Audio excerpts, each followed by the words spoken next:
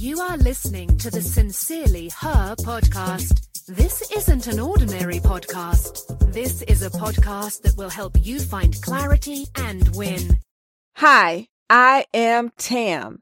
Yesterday, I talked about how important it is to just start.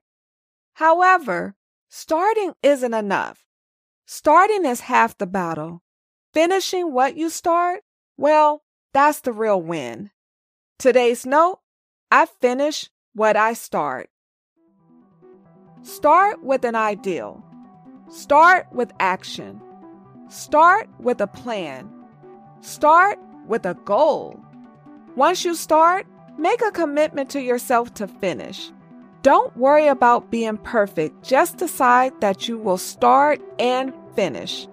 Grab your pencil and write these affirmations down.